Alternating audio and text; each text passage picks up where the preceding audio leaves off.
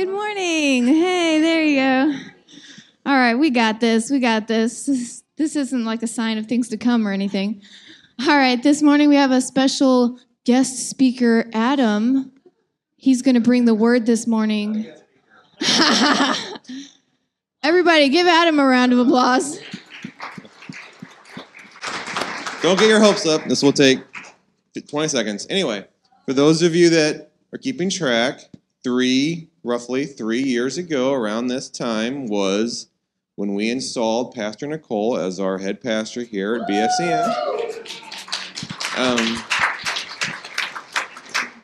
It's always easy to remember because you came in the middle of January and it was cold, and then every time it gets cold, it's like, oh yeah, right around the time then Nicole came in. It was during COVID and everything. That was a big, good time. Anyway, it's only been 3 years. We want to always show our appreciation and our thanks. So Nicole, if you could migrate your way up here, and we want to say on behalf of the church and on behalf of the church board, thank you, everything that you have done in the last 3 years to lead our church and to lead our congregation in the service you provided. So if we give one more round of applause, thank you.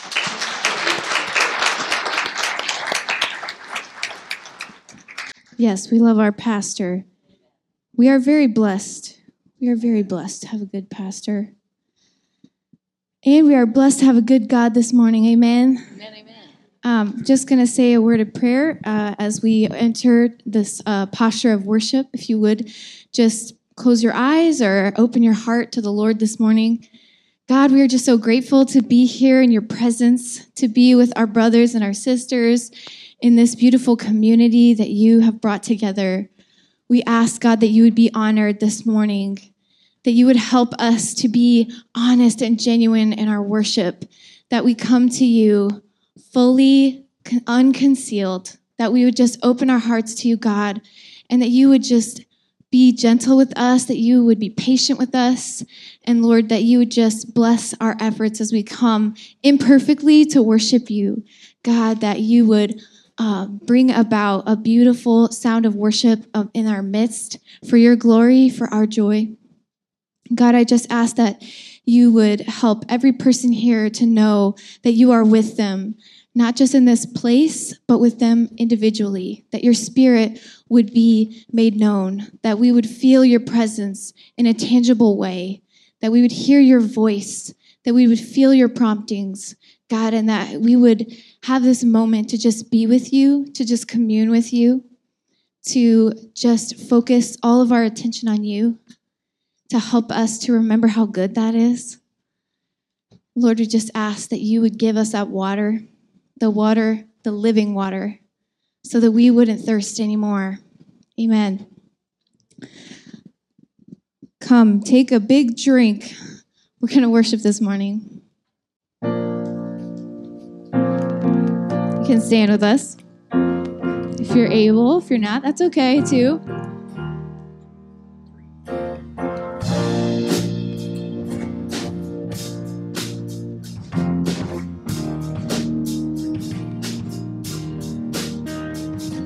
We worship the God who was. We worship the God who is. We worship the God who evermore will be. 'Cause he opened the prison doors. He parted the raging sea. My God, he holds the victory. Yeah. There's joy in the house of the Lord. There's joy in the house of the Lord today. And we won't be quiet. We shout out your praise. There's joy in the house of the Lord.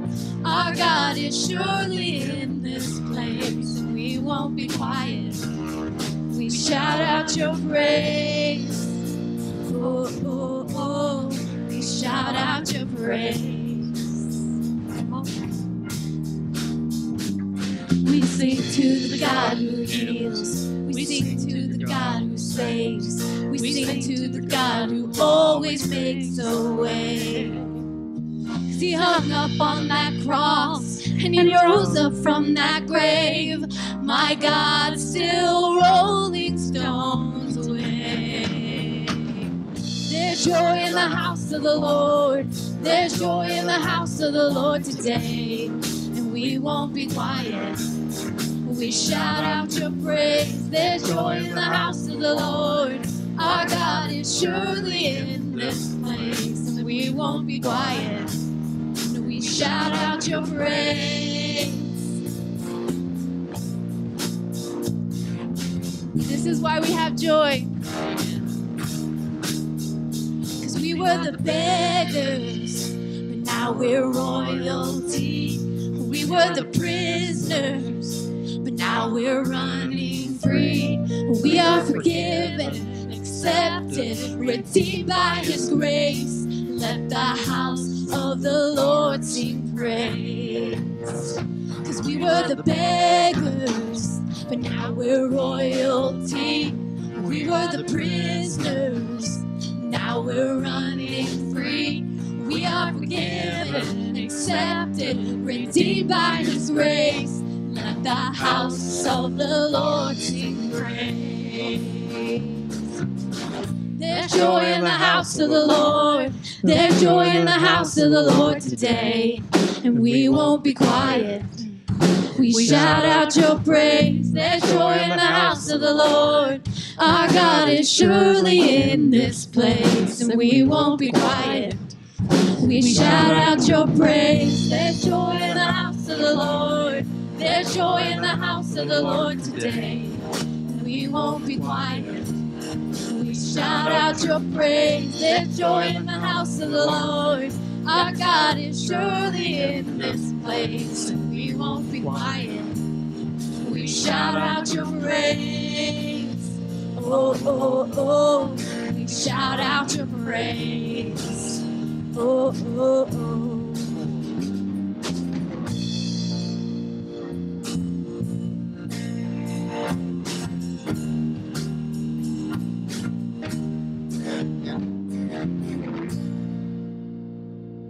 Amen.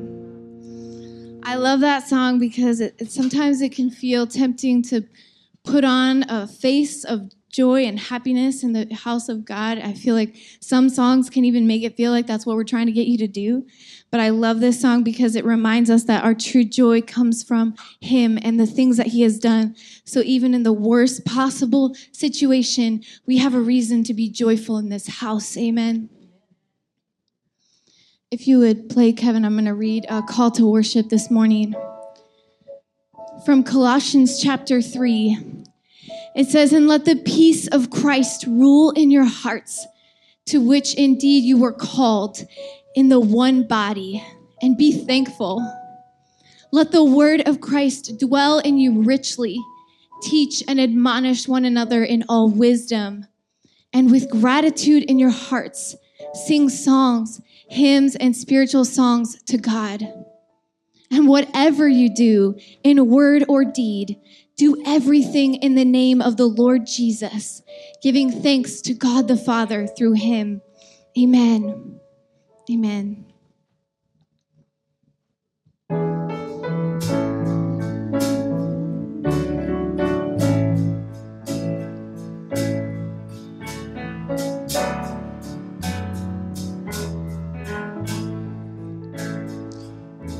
Blessed assurance, Jesus is mine. Oh, what a foretaste of glory divine. Heir of salvation, purchase of God, born of His Spirit, washed in His blood. This is my story, this is my song, praising my Savior all the day long. This is my story, this is my song, praising my Savior all the day long. Perfect submission, perfect delight. Visions of rapture now burst on my sight. Angels descending, bring from above. Echoes Songs of mercy, whispers of love. This is my story, this is my song, praising my Savior all the day long. This is my story, this is my song, praising my Savior all the day long. Perfect submission, all is at rest. I in my Savior am happy and blessed. Watching and waiting, looking above, filled with His goodness and lost in His love. Is this your story? This is my story, this is my song, praising my Savior all the day long. This is my story, this is my song, praising my Savior all the day long. One more time. This is my story, this is my song, praising my Savior all the day long. This is my story, this is my song, praising my Savior all the day long. Praising my Savior all the day long. Amen. It's been a while since we did this one. We've done it a few times, so I hope you remember it. If you don't, just follow along, listen to the words, and sing the parts that you can. There's some easier parts. This is a really good song.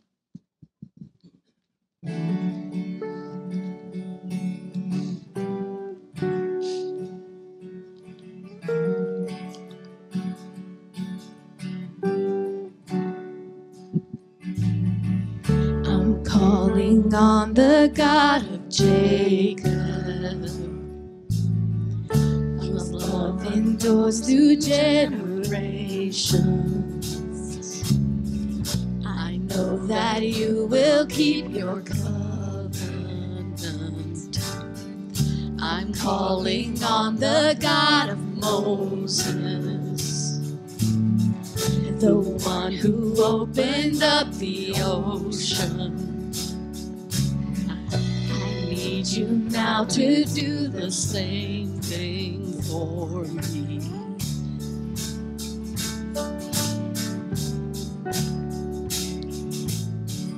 Oh God, my God, I need you. Oh God, my God, I need you now.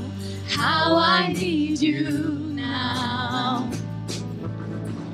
Oh rock of ages, I'm standing on your faithfulness, on your faithfulness.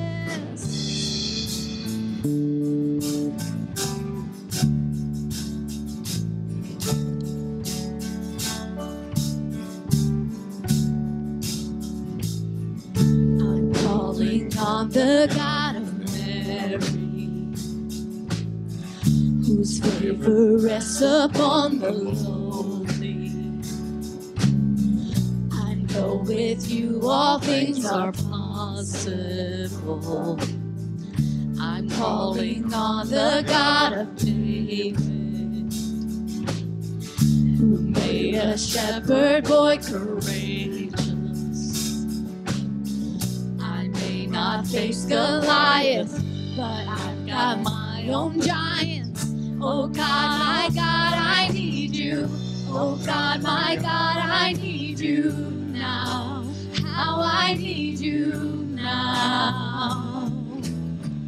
Oh rock of ages, I'm standing on your faithfulness, on your faithfulness. Oh God, my God, I need you. Oh God, my God, I need you now. How I need you now.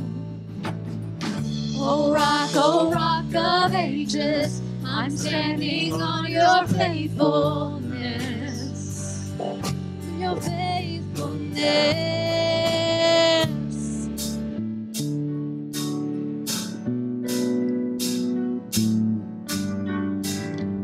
Just worship him this morning. He's faithful.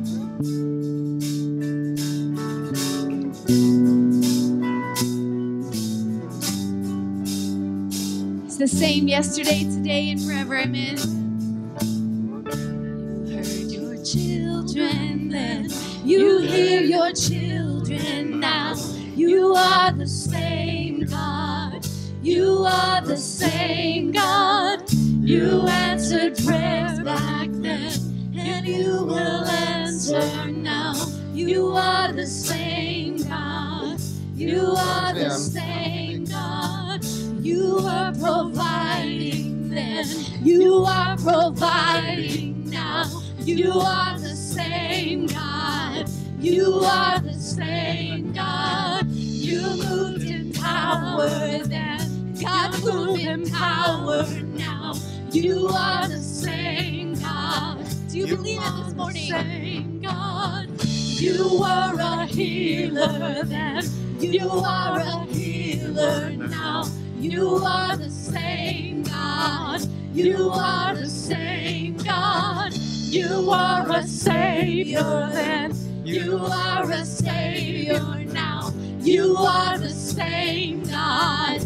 You are the same God. Oh God, my God, I need you. Oh God, my God, I need you now. How I need you now. Oh rock of ages, I'm standing on your faithfulness. On your faithfulness. Oh God, my God, I need you. Oh God, my God, I need you now. How I need you now. Oh rock of ages, I'm standing on your faithfulness. On your faithfulness.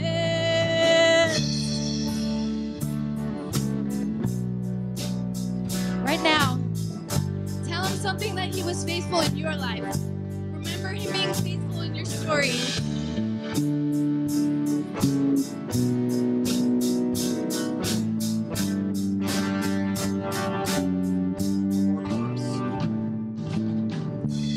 God, my God, I need you.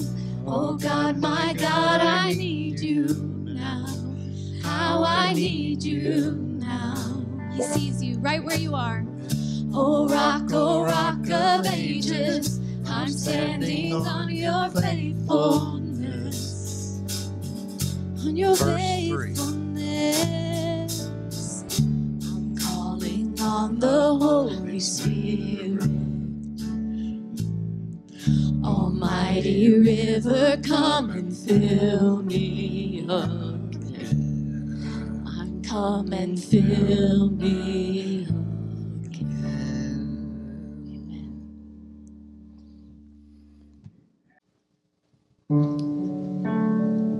Well, I just have to tell you, if I'm on, that you may be seated. I just have to tell you that I had not put the dates together. Like, I was not even thinking about what date it was, that it was the last Sunday in January, which marks our first Sunday here 3 years ago. And so I'm surprised by what I'm going to receive as a reminder from my Lord of his faithfulness. Because, you know, I'm not entirely ignorant, sometimes slightly, but not entirely. And so I knew upon coming here that I wouldn't have someone like Karen around forever. I knew that there would come a time where she would possibly want to retire, travel more with her husband. I will say that our time working together was, I can't even look at you. I'm not going to look at her.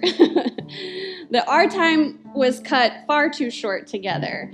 And I am just so grateful for how Karen has been the kind of pastor I've needed at times.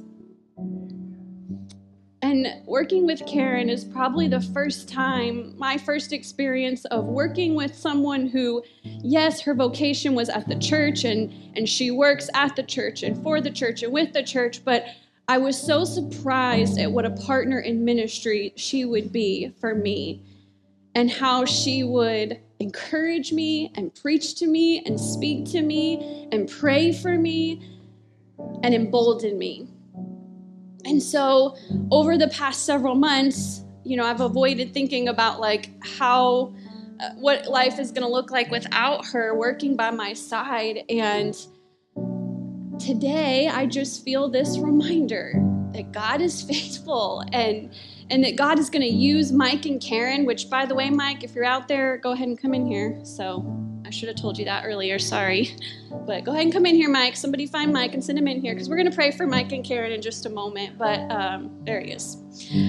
I'm just reminded today, it's hard to lose people. It's hard when people move, especially when people like Mike and Karen move. And, Mike has told me over and over again that they're replaceable. People are replaceable. And, that may be true in the business world, Mike.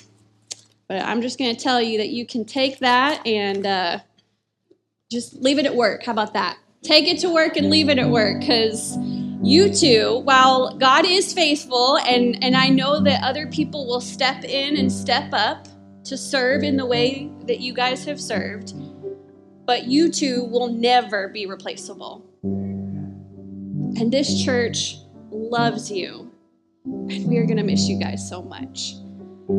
And so I felt really strongly this morning that I wanted to ask Mike and Karen to come forward, and I wanted some of us to gather around them and just pray for them as God sends them and moves them. And I just want to send them off with this, a prayer from their church family, gathering around them, letting them know that we're here, that we're going to love and miss them, and that we're excited to see how God moves in their lives and what this next chapter looks like for them. And we're trusting in what it looks like for us, because He is faithful. He provided then, He will provide now, and we're standing on that faithfulness together with you guys here and there. Okay, so I'm going to ask Mike and Karen to come forward, and I'm just going to offer up a prayer of blessing and sending, and I'm just going to ask that some who might feel prompted would come and gather around them and just good old-fashioned lay hands on them, and we're just going to tell God how grateful we are for this couple, for their faithfulness, and we're just trusting in what God is doing in their lives and even here. So God, we thank you. We thank you for the gift of friendship and the gift of community. And we are so grateful that we and that I have found these things in this couple. I thank you so much, God, that you have given Mike and Karen such unique and beautiful gifts, that they serve faithfully. And there is just almost nothing that can stop these two from faithfully and relentlessly showing up and serving their church, serving their congregation, and serving alongside one another, serving and loving their pastors. God, I thank you for what a support and what an encouragement these two have been to me, and I know what they have been to previous pastors and members here. God, I thank you for the way that these two love fiercely. They have such a fierce love. It is fiery, and we have all experienced the fiery aspects of their love, but it's because it's deep, it's genuine, it's real. They don't pretend, they don't put on a face. These two are real, they are authentic, they have led the way in showing up as who they are and just loving and serving fiercely and relentlessly. And what a beautiful example they are to us. God, I thank you for the friendship that Mike and Karen have offered to a number of people in this room, if not everyone in this room.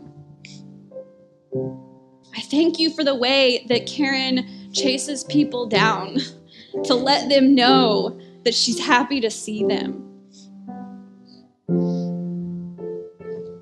I thank you for the way, God, that Mike faithfully shows up and just does things that need to be done, not because someone has asked him to, not because he feels like it's his job, but because it's what he does. He cares.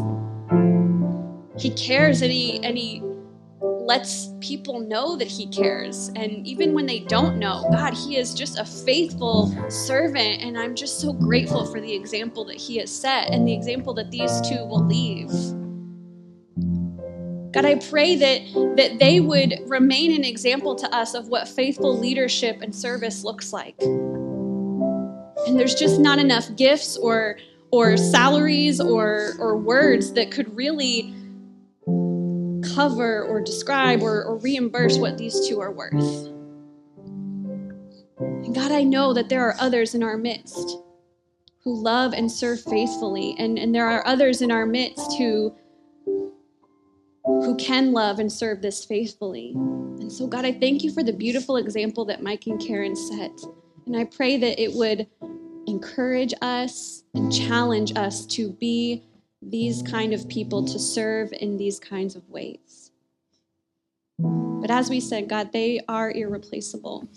And so we thank you. We just thank you that you are calling them to this new chapter of life, and that they are going to go and enjoy a well-deserved retirement and time with their kids that they haven't lived near in a long time, and grandkids, and they're going to be in a place they love, and they're going to have the freedom and ability to travel more and just enjoy life. And God, I know that they're going to continue to serve you in the process. I know that they're not retiring from Christian or faithful service. I'm not worried about that with these two. God, I thank you for the ways that you're already going to use them in this next chapter of life. God, would you show them that you're not finished with them? God, I pray that they would enjoy this next chapter of life, that they would enjoy and soak up this phase of life. But God, may they know that you're not finished with them yet, that in many ways you're just getting started. May they continue, God, only by your strength. May they continue to minister, to serve, to show up for, and to fiercely love those who are in their midst. May they be a light to their neighbors.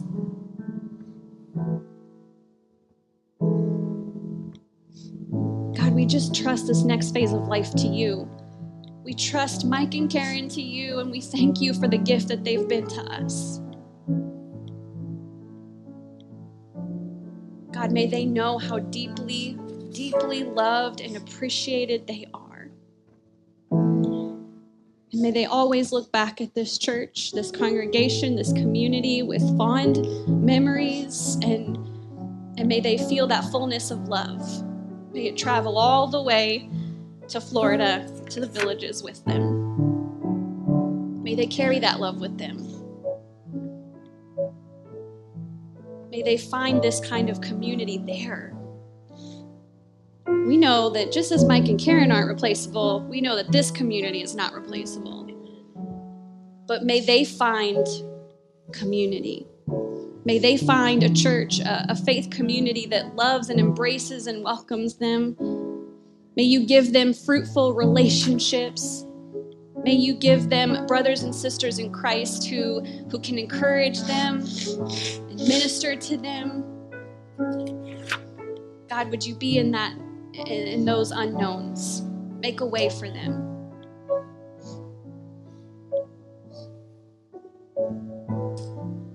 God, we love you. We trust you. You are faithful. You are good. You are true. And we just thank you for Mike and for Karen. We pray all these things, and we ask all these blessings in the name of Christ Jesus, who goes before us and who is with us. Amen. I know it's all God. He gets the glory. It's only because of him.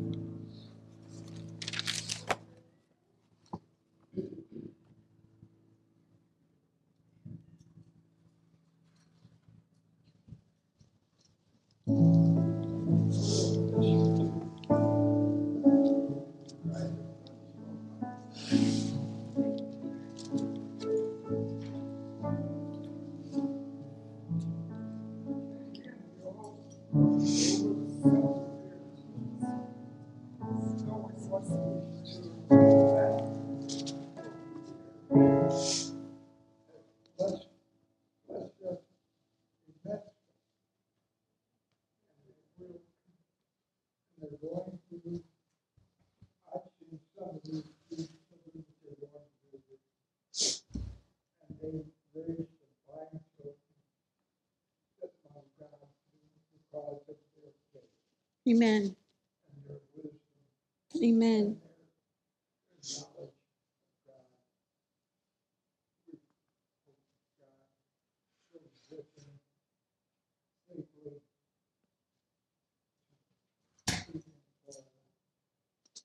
Amen. Thank you, Larry. Larry, you're going to have to step up your game and your amening. You're going to have to do it for you and Karen. Unless someone else is going to take that role. It's nice to have a balance, you know. It's nice to have that affirmation over here and over here. So that's right. You may just have to go back and forth. I don't know. I don't know how you're going to do it, but somebody over here, you got to step up. I'm just teasing. Just teasing. Amen. It's such a beautiful and strange thing in life that we can enjoy and love someone and something so much that makes it so stinking hard to let go and say goodbye. But what a blessing that is. What a gift that is. So if you haven't already, there is a frame outside sitting, I think, on the coffee bar. If you haven't been able to sign that, then I would love to encourage you to sign that. This is our last Sunday with Mike and Karen. They are leaving early this week, and so we just wanted to send that frame with them as a little reminder that their heart, that we are here, and piece of their heart is here, and so even if you just sign your name, if you haven't been able to do that, please do that, and I know that they'll be glad to take that with them. Right. Well, we're going to transition now somehow. I should have saved that till the end. I'm not really sure what I was thinking there, but let me offer up a prayer for this sermon. God, we thank you that you are here with us and that you are going to challenge us. You're going to teach us. God, may we be teachable in this moment. God, may we be open to your word and to how you want to help us grow. God, I pray that each person in this room, that somehow through these words, that you would just give us a little glimpse of something better that you have for us.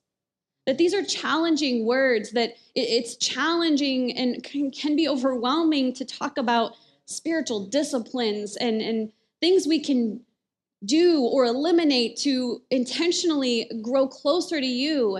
It can be really difficult and it can feel overwhelming, but God, I know you can help us. I know that you can give us just those little glimpses of challenges or encouragement as you seek to help us grow.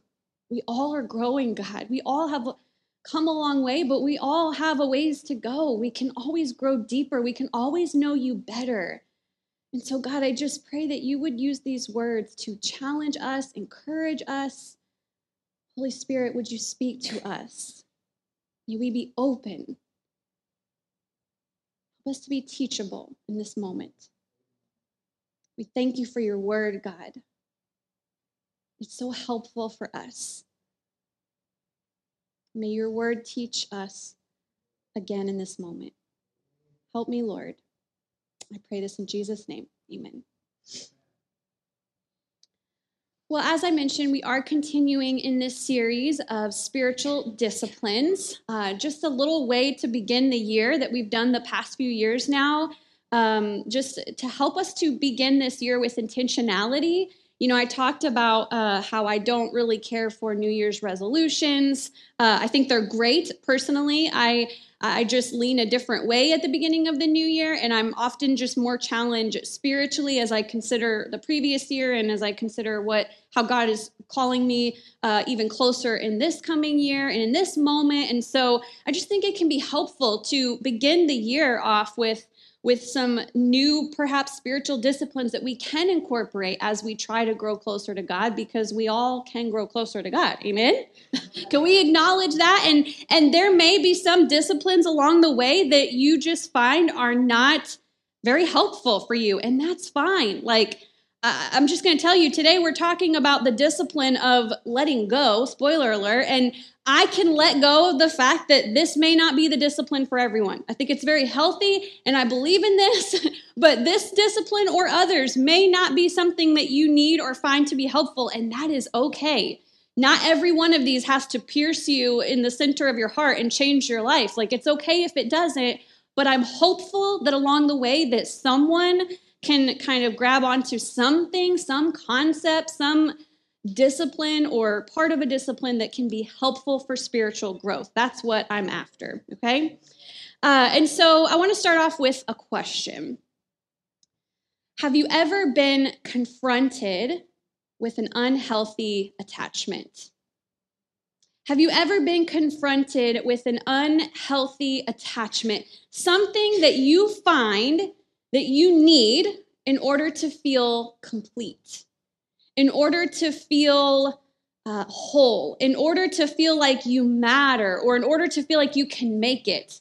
Have you ever found yourself confronted with an unhealthy attachment? I am confident that everyone in this room can say yes to that question at one time or another, whether it's in this moment or a moment you can think of at some point in your life. But the question, I think that's a helpful question to kind of get us thinking about this, but a question that I really wrestled with this week and that I really wondered about is, how do we know when we have an unhealthy attachment to something? How do we know when we are grasping a little too tightly to something? And as I thought about that, I thought, well, there's maybe part of the answer. That maybe we can know we have an unhealthy attachment to someone or something when we feel like we're having to cling to it, to like grasp it, almost like we're just like grasping it because it's out of our reach, but we keep grasping for it, or we're feeling like we are holding on to something that belongs to us. It's our right. We need this. I have to have this. Whatever this thing is, I think anytime we feel like we're having to grasp for it, work too hard for it, then maybe it's time to evaluate if that's an unhealthy attachment. But how you can know for sure, okay, this I can say with absolute confidence, that anytime we are attached to something, or we're grasping for something or clinging to something that defines us more than God, that's an unhealthy attachment. Anytime that we feel like we need something more than God, we're leaning on something or trusting in something, someone in some cases, more than God, it's time to practice the spiritual discipline of letting go. And that's what we're going to talk about today. So here's what I appreciate about spiritual disciplines, is that there are all kinds, hundreds of disciplines that we can incorporate into our life. Doesn't mean you have to incorporate all of them, okay? You can make a job out of just checking off these boxes that you feel like are helping you grow spiritually when they're not. So that's not the point here. But I love that with spiritual disciplines, you have disciplines that help you to be more open to God, right? That the purpose of a lot of these disciplines is to help me to just open myself up more to God. And then I love that there are disciplines that we can incorporate into our lives that help us to be more open with each other. right? There are disciplines that are directed at helping us to be more open to each other. And then there are disciplines that help us to relinquish or get rid of a false self. And that's exactly what the spiritual discipline of letting go is. It's acknowledging a false self and it's getting rid of it. And so I was thinking about the things that we oftentimes firmly grasp, the things that we cling to that define us, or the things that we want to define us. And there are so many things, right? There are so many things. This is such a short list, but I think that these are some of the ones we might wrestle with a lot of the time. So I think that a lot of time, this is giving me trouble again, Les, so I'm just going to give you full control. I trust you. I think oftentimes we cling to or firmly grasp hold on to success, right? We all want to be successful. Who doesn't want to be successful? I think so often we understand other people or ourselves to be defined by success, whatever that means. That can look like and mean a number of different things. But how often do you hear, like, you immediately meet someone and you might know that he or she is well known for all of their success. And so immediately in that moment, you connect that person with success. Like, oh, congratulations on all your success. Or do you know so-and-so, or have you met so-and-so? He or she is so successful in all they do. And before you know it, you become defined by, or you cling to being known for how successful you are. This can become an identity, something you are attached to, something that you strive and work for. Success is not a bad thing. Keep in mind, a lot of these things, notice that with spiritual disciplines, we're not naming like sinful things all the time, although there is a place for that, right? Absolutely a place for that. But with spiritual disciplines, when we're talking about letting go of things or getting rid of things, they're not necessarily sinful in of themselves, but they can have a place in our lives that is takes the place of God, and therefore they become idolatrous, right? And so I think that a lot of times we cling to success. We want to be defined by success. I think along with that, related to that, is money.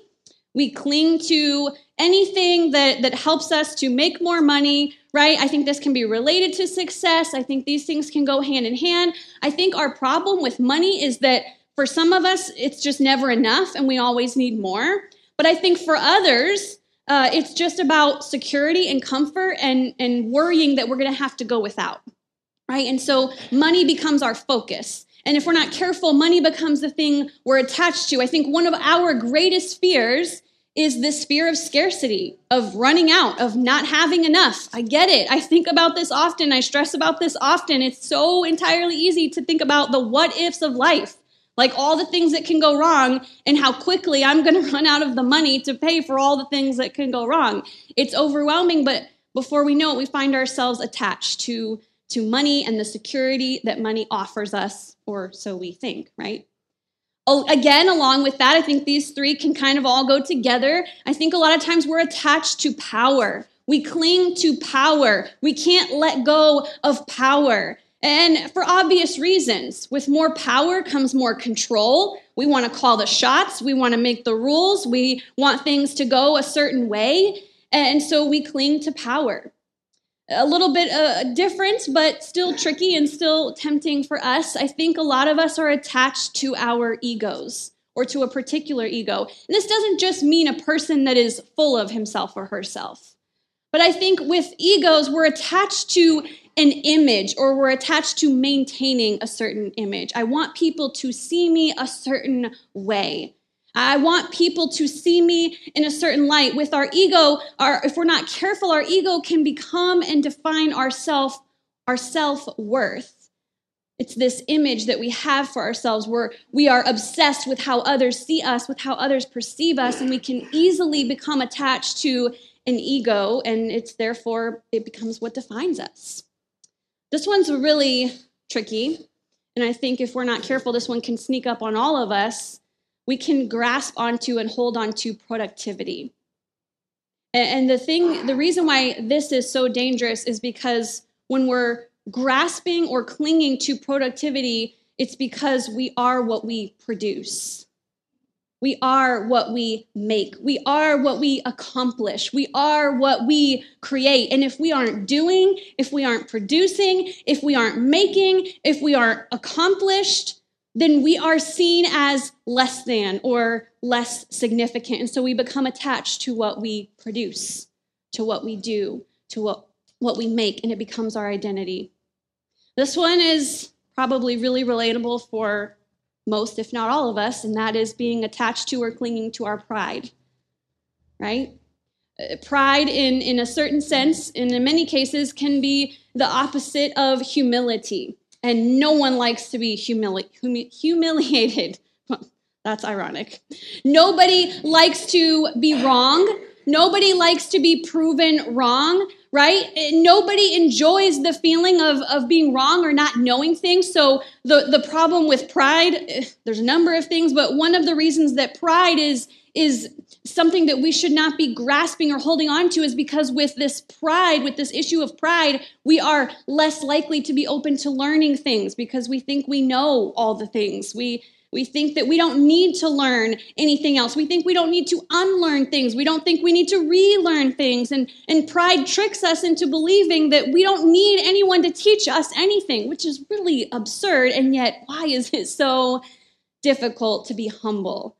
Why is it so easy to be filled with pride? But oftentimes we grasp and cling to our pride.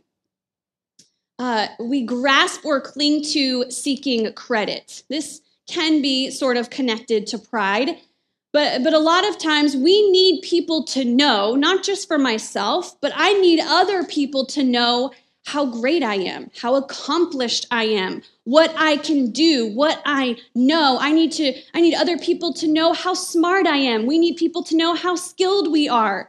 And this kind of relates to productivity because if our identity is found in what we do, then we are certainly going to need credit for that so that other people can affirm and acknowledge us so that we can feel good about ourselves and like we have a place and this is who we are. And this one's hard. I'll end with this one. We grasp or cling to comparison. We're forever holding ourselves in light of others, comparing ourselves to others. And a lot of times this is because we are not confident in who we are. And I'd say more specifically because we're not confident in who we are in Christ. I think this could be a secular issue or a spiritual issue. And so I'm more concerned about who I am in Christ and why I think I need validation from others or why I need to compare myself to others so that I can know that that I know who I am. I can be validated, right? We're often always trying to make sure that we measure up, and so we find ourselves attached to comparison. Again, this is just a starting list. This list can go on and on and on. Maybe it already feels like I've gone on and on and on, but there are a number of things. So 2 weeks ago, crazy 2 weeks ago, you may or may not have watched it because it was just a really unfortunate, crazy day.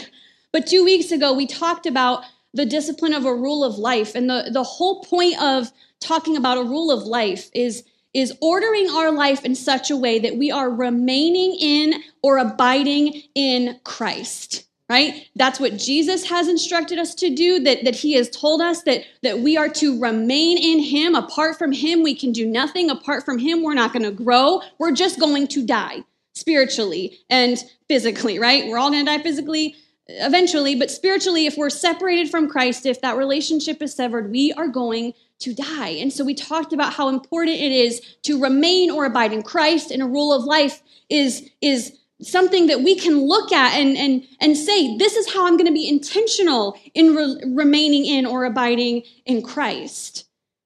And I think letting go, or you could even use the word detach if you want, because we're talking about things that we are attached to. So sometimes we need to detach. The spiritual discipline of letting go is important because it helps us to remain or abide in Christ. The spiritual discipline of letting go is important because we are replacing the attachment to idolatrous relationships. We are replacing, this is what we're seeking to do. We're seeking to replace self-serving goals and agendas for success. We are seeking to replace money and power and ego and productivity and image with wholehearted and complete attachment to trust in God and God alone. Trust in God to tell us who we are, to tell us what he wants for our lives, and trust in God that we don't have to do or maintain any of these things to create an image for ourselves, because our image is in God and in God alone. So why is this important? Like, what's the point here? What does this have to do with Jesus? Maybe you're kind of wondering that. And as I thought about Jesus this week, as I really thought about his life and the glimpse of his life that we get in Scripture, in the Gospels, when we look at Jesus' life, we clearly see, and this is affirmed in almost every interaction, every conversation, or every glimpse we get into what Jesus did and how Jesus lived, Jesus was attached to one thing and one thing alone, or one person. Jesus was completely attached to his Father. And everything he did or said affirmed that Jesus' identity, everything he set out to do, was informed and was meant to be pleasing to the Father.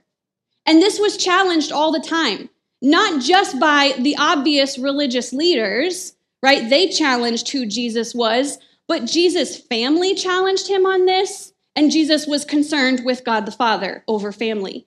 Jesus' friends and disciples challenged this and tried to maybe say, no, Jesus, this is actually what you're looking for, and this is what we need you to be. And Jesus rejected his friends. He had to acknowledge that he wasn't seeking to please his friends. He reminded them that he is seeking the Father and the Father alone. And I think Jesus had to die to or lay down or let go of his own personal preferences on what would be the easiest for him as a human and God.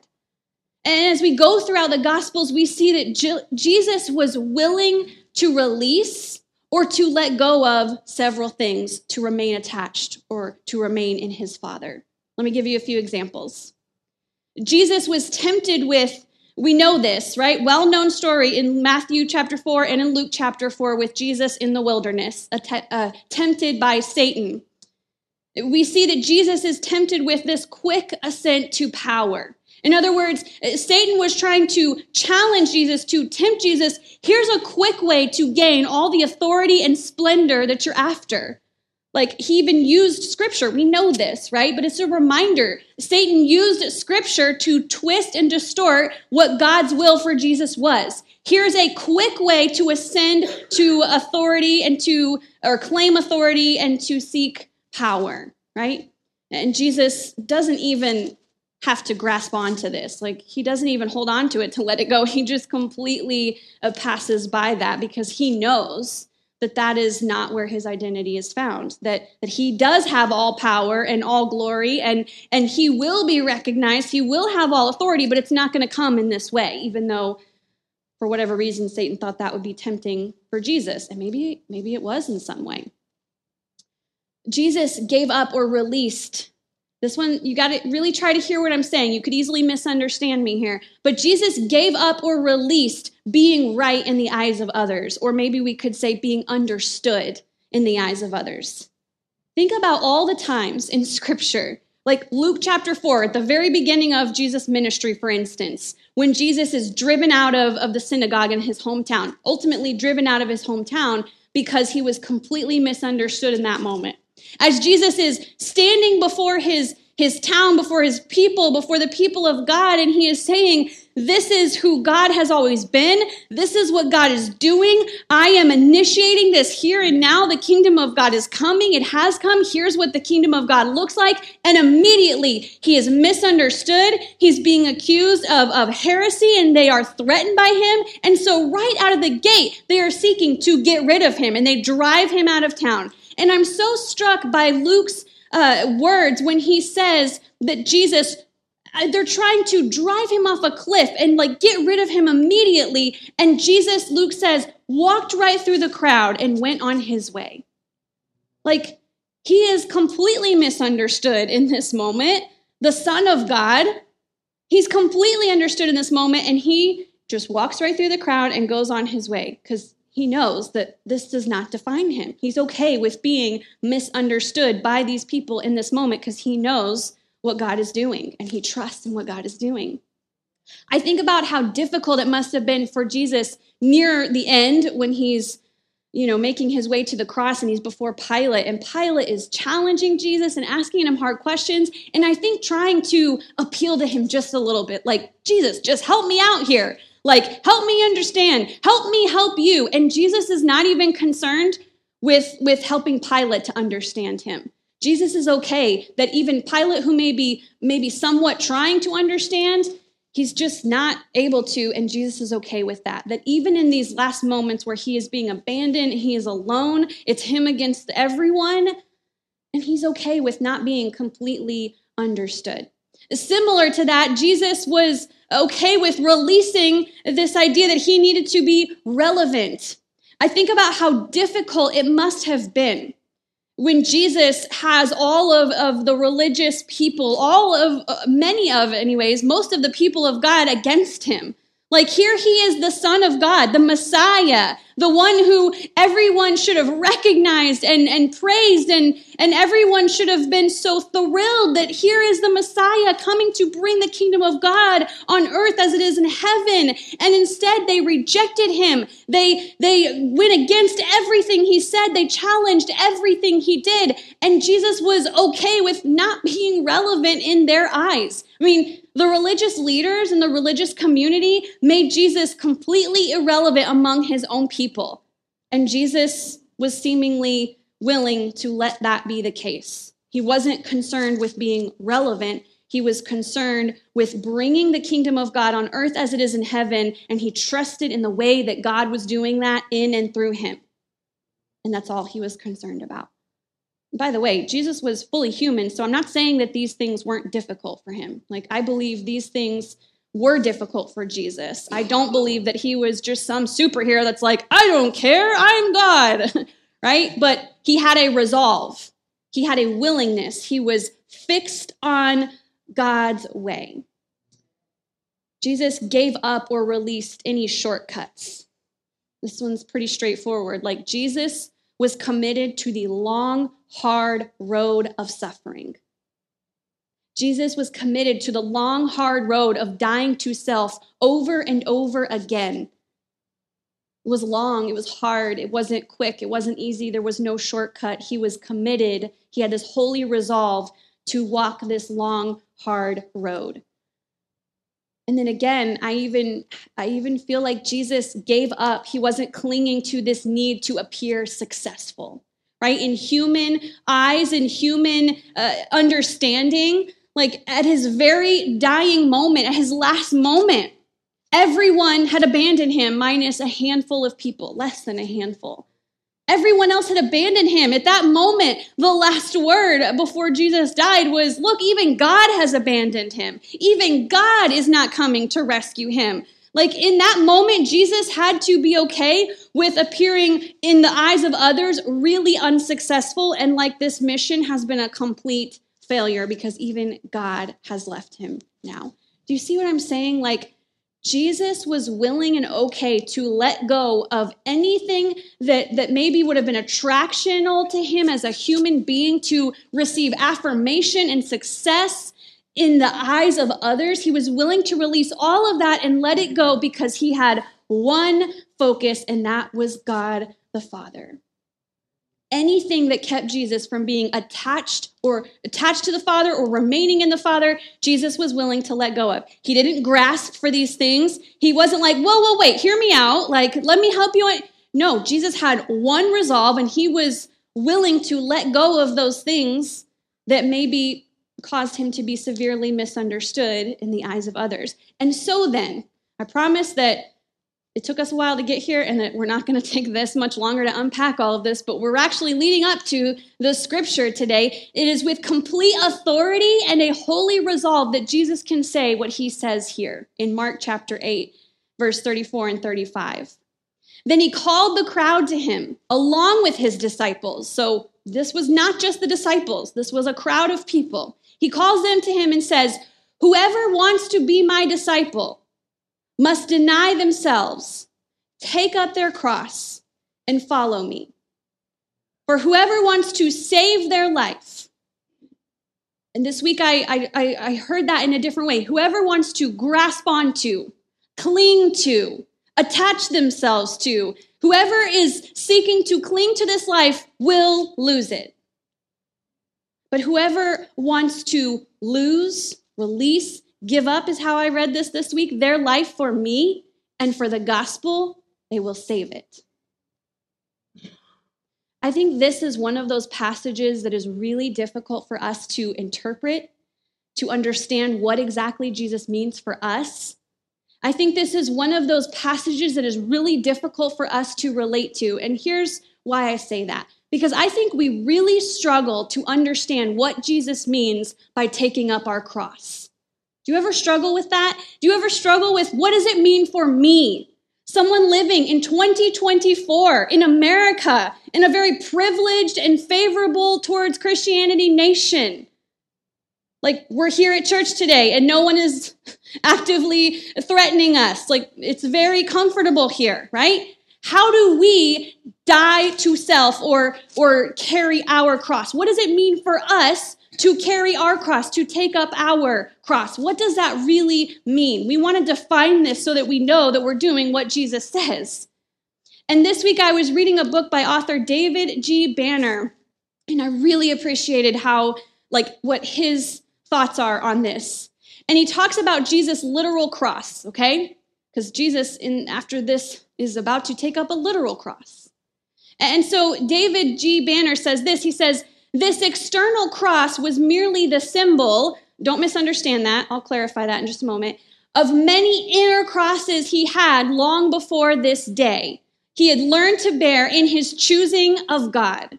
Had he not first learned to take up these inner crosses, perhaps he would have been unable to choose the external one. And so, just to be clear, he's not saying that the cross was a symbol, that it, didn't actually happen. He's saying that perhaps part of Jesus' resolve to take up his literal cross was the fact that he had already taken up several inner crosses leading up to this moment. He had already died to himself over and over and over again. And sometimes I think about this idea that we get here that Jesus may be talking about a literal cross or martyrdom. And I think a lot of times that we struggle to relate to this because we might understand this passage in that way, that Jesus is talking about a literal cross, which for many of his disciples, for many of his followers, they did take up a literal cross. They did lay down their lives for the sake of the gospel. But how are we to relate to this, or how are we to take something from this and apply it to our lives when all of us will never die a literal death for the sake of the gospel, right? I'm not saying no one ever does. I'm just saying that for all of us, for most of us, that is likely not going to happen. And so it leaves us struggling to understand how we are to relate to this passage, or what this passage means for us. Like, if we understand that for many of us, this isn't going to mean a literal martyrdom, although it could. I'm not saying it's not possible, but for many of us, it's not going to mean that. Does that mean that my bearing my cross is the little annoyances in life? Like, oh, this is just my burden to bear, or my cross to bear, right? Do we go to that extreme? I say no. I don't think that's what this means. Or what about those of us who read this passage and then it's like, I'm not suffering enough for Jesus. Like, I need to suffer more for Jesus. We're always concerned that we aren't suffering enough. Again, David Banner was really helpful. I said Banner earlier, but it's Banner. It was really helpful for me to hear what he said in this way. He says, the way of the cross is not marked so much by the intensity of our suffering, it can, but as it is by our willing choice of God's way over our way. No matter what distress we are experiencing or what hardship we are facing. He says, God's way will always present us with choice points where we must decide between self-preservation or self-renunciation. I want to say that again. God's way will always present us with choice points where we must decide between self-preservation or self-renunciation. And choosing self-renunciation, he says, is taking up our cross because it always involves loss and it will often occur within the context of suffering. Now, hear me out. I think sometimes when it comes to Jesus' words in Mark 8, we might prefer the literal martyrdom translation or understanding. And I don't mean that offensively, and I don't say that lightly. The reason I think we might prefer that to mean a literal martyrdom is because chances are we'll never experience that. We can't relate to that. We can't imagine that, more than likely. And so, wouldn't we prefer that? Because, well, that's a lot easier to, okay, that's probably not going to happen, so we're good. But the other understanding of this passage, that it's constantly submitting to God's ways over ours and either dying to self or preserving self, that's a lot harder for us because dying to ourself daily is really, really difficult. It's so difficult that I am convinced that we might prefer the martyrdom understanding of this passage only, because then we're off the hook. And that's where this gets really tricky. That's where this is like, oh, I don't want to preach that. That's just going to make everybody mad. And everyone is just going to not like this. Because self-renunciation, denying self, dying to self is so very difficult. It's so difficult. It's why fasting seems so difficult, because rejecting this idea of rejecting or denying myself and my desires, like I don't want to do that. We choose not to do that because it's just too hard. We can't even die to ourselves temporarily. It's just too difficult. Right? Rejecting or denying my wants or desires for more of God, it sounds great, but it's just really difficult. That's why Lent is so unpleasant for a lot of people. Right? Dying to self, ashes, dust, really? That's really depressing. Dying to self, like talking about that every week for 6 weeks, that's just depressing. It's unpleasant. I can't relate and I don't want to. Disciplines, spiritual disciplines, the very word implies that we are denying ourselves in some way. And I don't want to do that. That means that I have to evaluate God's real place in my life. And I'm not ready to discover what that is. I'm not ready to deal with what I need to deal with so that God has center place or center stage in my life. I don't want to hear about the spiritual discipline of fasting because I'm not ready to give up that thing that I feel like I need. I don't want to hear about the spiritual discipline of generosity or giving because that means that I have to figure out what can I live without? What can I do? What can I have less of so that I can give more and be more generous? I don't want to do that. Have you ever seen the Lego Batman movie? That's all I can think of. I really wish I would have thought to play that clip for you because it's so classic. I don't want to do that in my best Batman voice. I don't want to hear about sobriety because I'm not ready to do the work of discovering why I need these substances.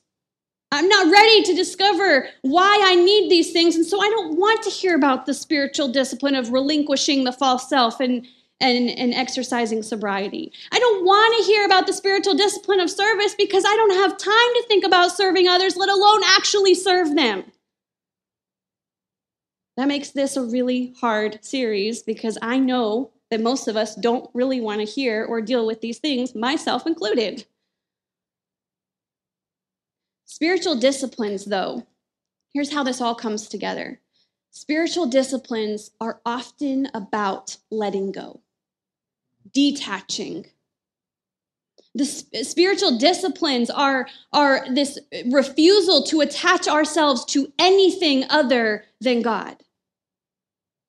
But the reason that I think the spiritual discipline of letting go is so important is because it liberates us, friends. It frees us to trust in the ways that God wants to be God in us. God can't be God in us when we are clinging to anything and everything but him. And so letting go, like it is, and I know that there is like this idea that there's so many things, like let go and let God. Like that's not what we're talking about, right? It's not this like this just image of just let it go, right? I still don't know what that means, by the way. Like if you know what it means to just let go and let God, I would love to know what it actually means because I heard it my whole life. And I was like, oh yeah, oh, got you. Let go and let God, got it. All right. It's not better. I don't know. I don't know what that means. But also this isn't just like, let it go and be free to be you. No, we're talking about God being God in us. And oftentimes God can't be God in us because we're too busy clinging to anything and everything else. But letting go of anything and everything else that replaces trust in God is actually very freeing and helps us to see our truth and our reality in Christ. And that is that we are loved, that we are chosen, and we are forgiven. This truth, this reality is that we were loved before we could do anything to earn it, and therefore we don't need to earn it. The truth and reality is that we were worthy before we could ever work for our worth, so we don't need to work for it. The truth and the reality in Christ is that our identity is not in who the world says we are or who we try to be in the world, but our identity is centered and rooted in Christ's self-giving love, which is, by the way, abundant and which, by the way, is enough. And this reality and truth and letting go is that I don't have to fear losing anything. I don't have to cling to anything because I have all that I need in Christ and he is enough. The truth and reality in letting go is that I can let others win. I don't have to have the spotlight. I don't have to have the attention because my validation comes from Christ and Christ alone, not other people.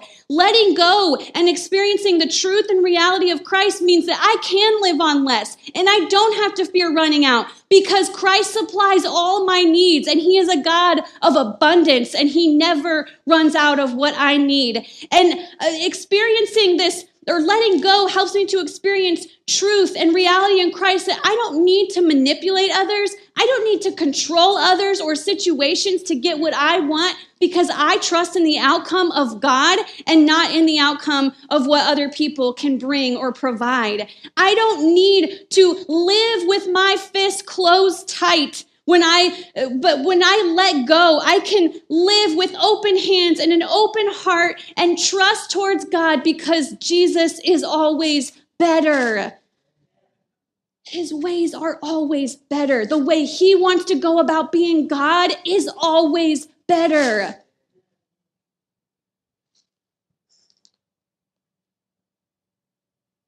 Until we completely let go of the things in our lives that we are grasping and clinging to, the things that we believe are holding us together, we will never be able to fully trust in Jesus. We will never be able to fully trust in the ways that God wants to be God in our lives. And Ruth Haley Barton says, without such trust, our lives are imprisoned within the protective shells of our fragile order and control. Without such trust, our lives are spent defending ourselves against the real or imagined threats of others or manipulating others for our own purposes. Isn't it so easy? I'm going to invite the praise team to come, and as they do, I want to share with you about someone who I was reminded of him this week because I was struggling to think of like who in my life has done this well. And that's kind of sad, isn't it? That I struggled all week to think of someone that really does this well, not just like kind of does it or appears to, but like actually believes these things. And I think a lot of times, even among Christians, it's just really hard to find someone who actually lives with complete open hands to God. Like I don't have to cling on to or hold on to anything because I just trust in God's ways. And that is my first pastor, Pastor Steve Hall from Baby, Arkansas. And the funny thing about Pastor Steve is that he is kind of like the butt of a lot of jokes on the North Arkansas district, that BB is the church that like raises up all of these amazing disciples and pastors and leaders, and then he loses them all. Like they're all raised up and brought up in his church because of the amazing work that he and his church does, and then they all leave. Like it's this running joke on the North Arkansas district that the BB Church is known for producing really amazing and faithful disciples and followers of Jesus who then go on to be really successful pastors. And this is not like a way of talking about myself here at all, because there are so many other pastors that have come out of that church that are like doing just far beyond what I'm probably capable of doing. But it's all God, so it's all irrelevant. But like really, it's so funny to me. And do you know what stands out the most? Like this can be true, but what I love the most is that Pastor Steve was never once, even though it would be so easy. I think about it as a pastor, and I imagine all these great people that we may be able to raise up in the church and disciple well and create good leaders and trust them with God, and they turn into just these exceptional leaders and they go on to be great pastors. Like imagine what they can do here. Right? I think about that. Like, imagine how great. Like, Pastor Steve has created some amazing leaders and pastors. He's poured his life into them. Imagine what the BB Church, which is this small church, imagine what they could look like if they all stayed here. As a pastor, I would be completely tempted to cling on to those people. Like, no, we need you here. We need you to be that here. Like, this church needs you here. And do you know that Pastor Steve was the most supportive, empowering pastor who I give him a lot of credit for being a pastor that always emboldened me and supported me. And I'll never forget when a pastor called me about coming to be their youth pastor. He wanted to hire me as their youth pastor. And my Enneagram 9 self was terrified at what my pastor was going to think.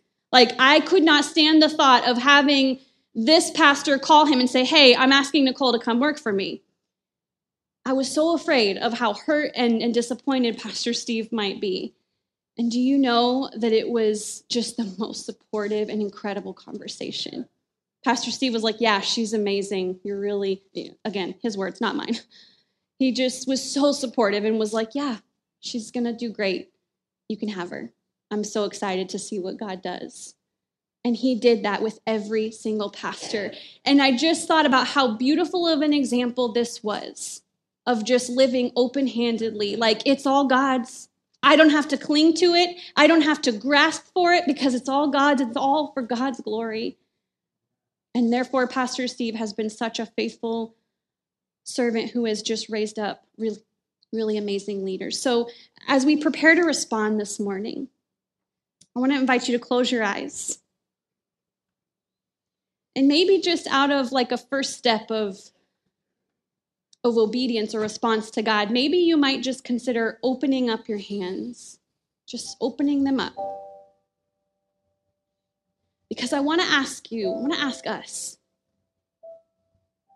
what is it that we are clinging to for dear life? What is it that we are grasping for?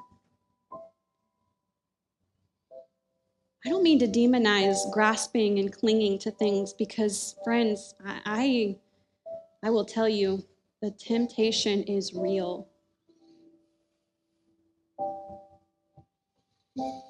What are we most afraid of losing? Maybe that's what we need to identify this morning. What are we most afraid of losing?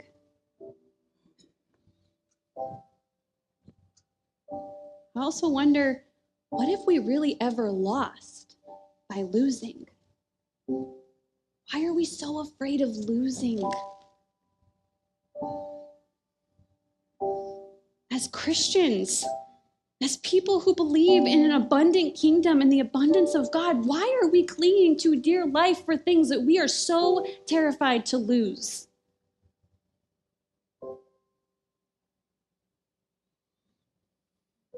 What would it look like for us to live life in every single way, in every aspect of life, to live completely open-handedly, trusting everything to God, being willing to let go of anything and everything as if our life didn't depend on it? What does that look like for us? I'm depending on God to reveal it to us this morning. God, it is so easy to want to cling to the things of this world that offer us security and comfort, promise, success. God, it's so easy to want to control or manipulate our relationship with others for a number of reasons. We're afraid of losing. We're afraid of being left. We're afraid of losing control. We're afraid of not having power or a say. It's so easy to want to cling to things that seem like they offer us abundant life. God, may you help us to remember this morning that you and you alone, God, your provision and your abundance alone, Christ, your salvation alone, Holy Spirit, your comfort and your presence alone is what we ought to be seeking and searching for and grasping onto. May we be able to open up our hands and open up our hearts and let everything else go and truly cling to you. Jesus, would you remind us that your way is better? You are better. You came to give life and life to the full. And we can walk around open-handed and free, trusting in your abundance and in your salvation. We can die to self every day only through your strength and power because we know that Jesus is better. It's only through your strength, God. May you help us. Will you help us? Help me, God, not to grasp for things. In situations where I'm afraid, where I'm fearful, where I'm afraid of what's going to happen if I don't hold too tightly or if I don't cling too tightly or don't have too much control or power. God, help me to realize that's a distrust in you. And I can trust you in all things. As a woman, as a daughter of God, as a wife, as a mother, as a pastor, as a friend, as a sister, as a daughter, I can trust you with all things. Help me, God. Help me to trust. In Jesus' name, amen.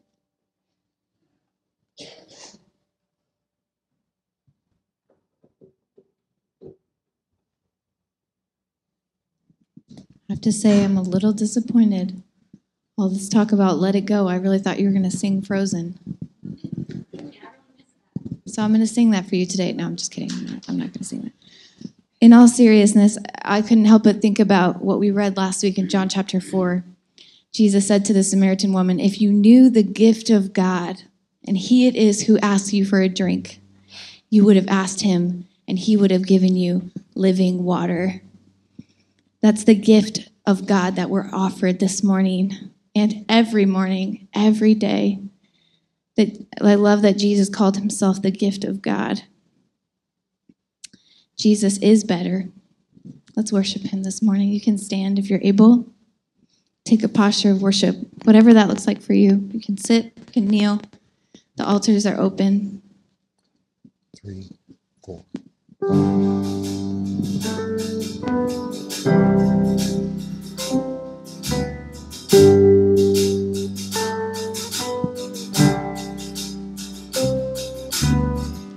There is no other so sure and steady.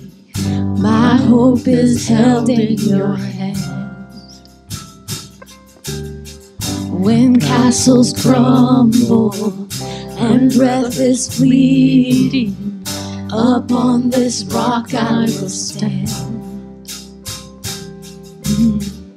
Upon this rock I will stand. Glory, glory, King, but Jesus Lord of all. We raise the anthem, our loudest praises ring. We crown him Lord of all.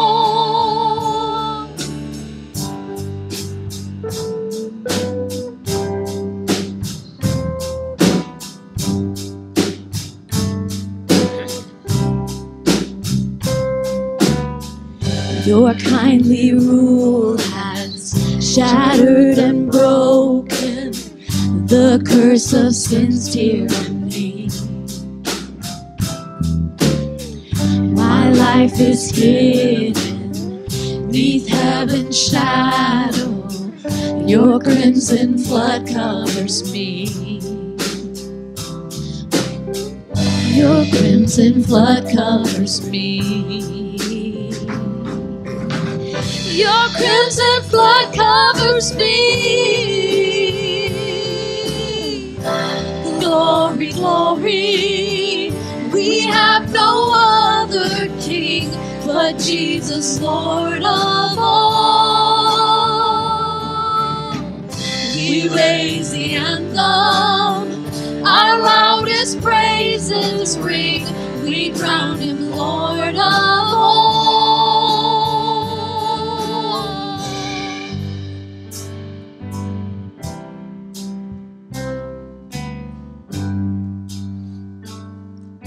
Think about these words. In all my sorrows, Jesus is better. Make my heart believe. In every victory, Jesus is better. Make my heart believe. Than any comfort, Jesus is better. Make my heart believe. More than all riches, Jesus is better. Make my heart believe. This is true this morning. Our souls declaring Jesus is better. Make my heart believe. Our song eternal, Jesus is better. Make my heart believe. Glory, glory. We have no other King but Jesus, Lord of all. Glory, glory. We have no other King but Jesus, Lord of all. We raise the anthem, our loudest praises ring. We crown him Lord of all. We crown him Lord of all.